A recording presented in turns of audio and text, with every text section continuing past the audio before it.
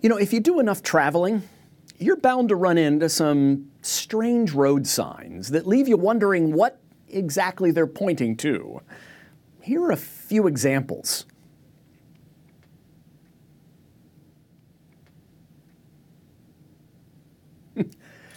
Not all signs are perfectly clear. Sometimes it's hard to know exactly what it is they're pointing to. And I'd suggest that that's also true of John's Gospel. Let me explain what I mean. Like the other Gospels, John's Gospel records Jesus doing some miraculous things, like healing the blind and walking on water. But John doesn't call them miracles. He calls them signs. And he does that because John wants us to know that the miracle itself isn't the point. The miracle is pointing to something else. Let me give you an example. In John chapter 6, the disciples take off in a boat across the Sea of Galilee, leaving Jesus behind. Now, Jesus later catches up with them by walking on the stormy sea. Now, walking on water is pretty amazing, but that's not the point of the story. It's a sign that points to something else. Now, what it's pointing to isn't immediately clear to us, but it would have been clear to a Jewish audience. You see, in Jewish religious consciousness, the sea was a symbol of chaos, chaos that only God could control. That's why in the book of Revelation, chapter 21, it says that in the new heaven and the new earth, the sea will be no more. Well, you might wonder what God has against the beach, but it's really the Bible's way of saying that God is going to tame all the chaos and create order in the world to come. So when John tells the story of Jesus walking on the stormy sea, he's pointing to Jesus and saying, "This is God. He reigns over chaos." So Jesus' miracles in John's Gospels are signs. They point to something else. Got it? Good. Now hold on to that as I read the story of the very first sign that John records in his Gospel. It's found in chapter 2. John writes, "On the third day, there was a wedding in Cana of Galilee, and the mother of Jesus was there. Jesus and his disciples had also been invited to the wedding. When the wine gave out, the mother of Jesus said to him, 'They have no wine.' Jesus said to her, 'Woman, what concern is that to me and to you? My hour has not yet come.' His mother said to the servants, 'Do whatever he tells you.' Now, standing there were 6 stone water jars for the Jewish rites of purification, each holding 20 or 30 gallons. Jesus said to them, 'Fill the jars with water.' And they filled them up to the brim. And he said to them, 'Now draw some out and take it to the person in charge of the banquet.' And so they took it. And when the person in charge tasted the water that had become wine, and did not know where it came from, though the servants who had drawn the water knew, the person called the bridegroom and said to him, 'Everyone serves the good wine first, and then the inferior wine after the guests have become drunk. But you've kept the good wine until now.'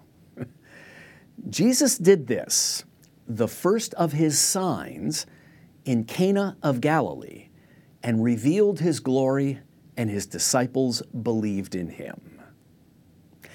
This is the word of God for the people of God. Thanks be to God. Now, friends, this story raises all sorts of questions. Why does Jesus seem kind of rude to his mom? I mean, I'd gotten a timeout for talking to my mom like that. Who failed to order enough wine for the celebration?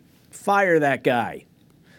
And what must the servants have been thinking of Jesus' seemingly ridiculous request to fill up those stone jars with so much water? And after reading this story, why do Baptists still refuse to drink wine? But of course, the real question is, to what is this story pointing? Surely it's about more than the fact that Jesus has the power to change water into wine. And indeed it is. All the signs that John records are meant to point us to Jesus' identity and to his mission. In other words, they're meant to reveal who Jesus is and why Jesus has come. Clearly, only the Son of God could turn water into wine. That's Jesus' identity. But what does this story reveal about Jesus' mission? And I would suggest that it's this. Jesus has come to bring abundant joy into our lives. Now, people drank wine at weddings, and they still do, to both express and experience joy. Raising a glass to the love and the joy that a new couple have found in one another. But did you happen to catch exactly how much wine Jesus produced? Do the math and you'll discover that Jesus provided somewhere between 120 and 180 gallons of really good wine for this wedding. Now, since we don't usually drink wine since we drink it by the bottle and not by the gallon, I did a little math to put this into context.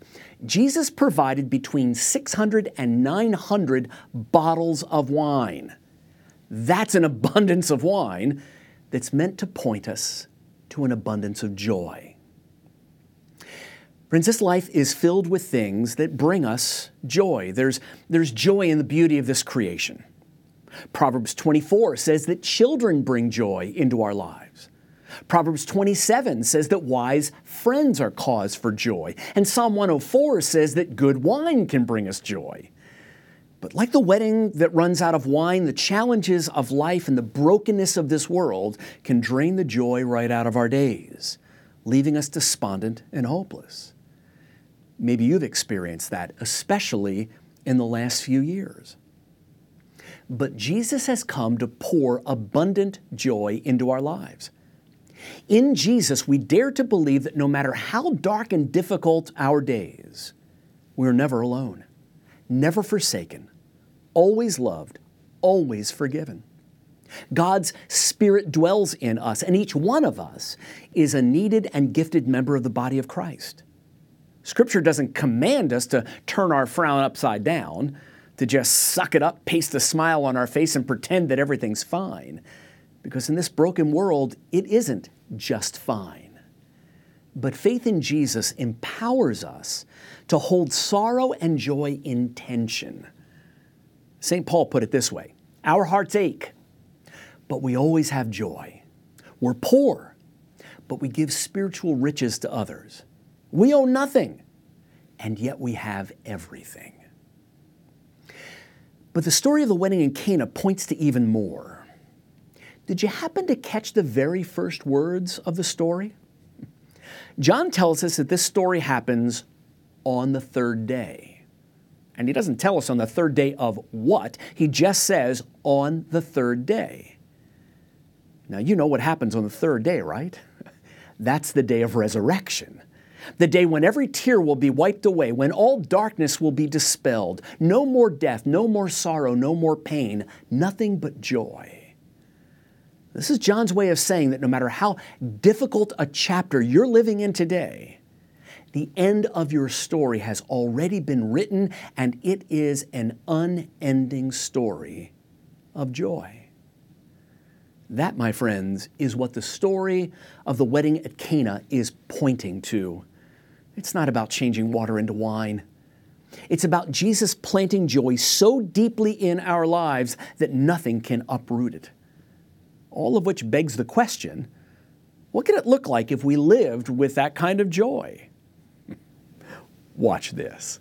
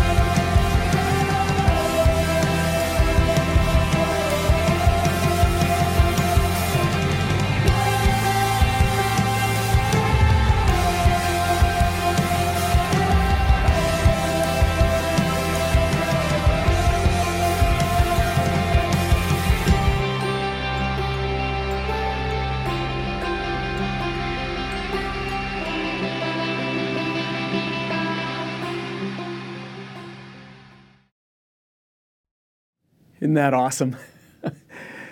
Now, friends, maybe you're here today and your life does not feel like a joyride. Perhaps it feels more like a wedding that has run out of wine. If so, let me leave you with this.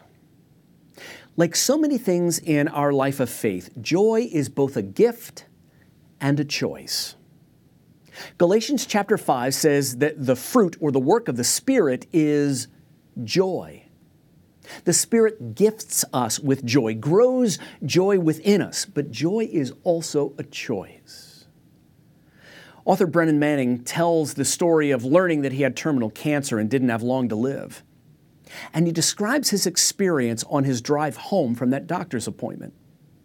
Suddenly, he said, none of the problems that I thought I had mattered, not one. And suddenly, in light of what little time I knew I had left, everything that had once seemed mundane was precious and achingly beautiful and a source of joy. Every tree, every person, every breath I took, even in the midst of my sadness, everything was a source of joy that had been around me all along. Now, I don't want to have to be the one at the end of my life who realizes that I haven't lived that way. I want to experience that right now. I don't want to experience life as just mundane, but as precious and achingly beautiful and a source of joy. Because the love of God inhabits every molecule of this creation, and because you and I are a people who dare to believe that the love of God will fill every moment of eternity, beginning with this very moment. And so we can dare to believe that every sign points to joy.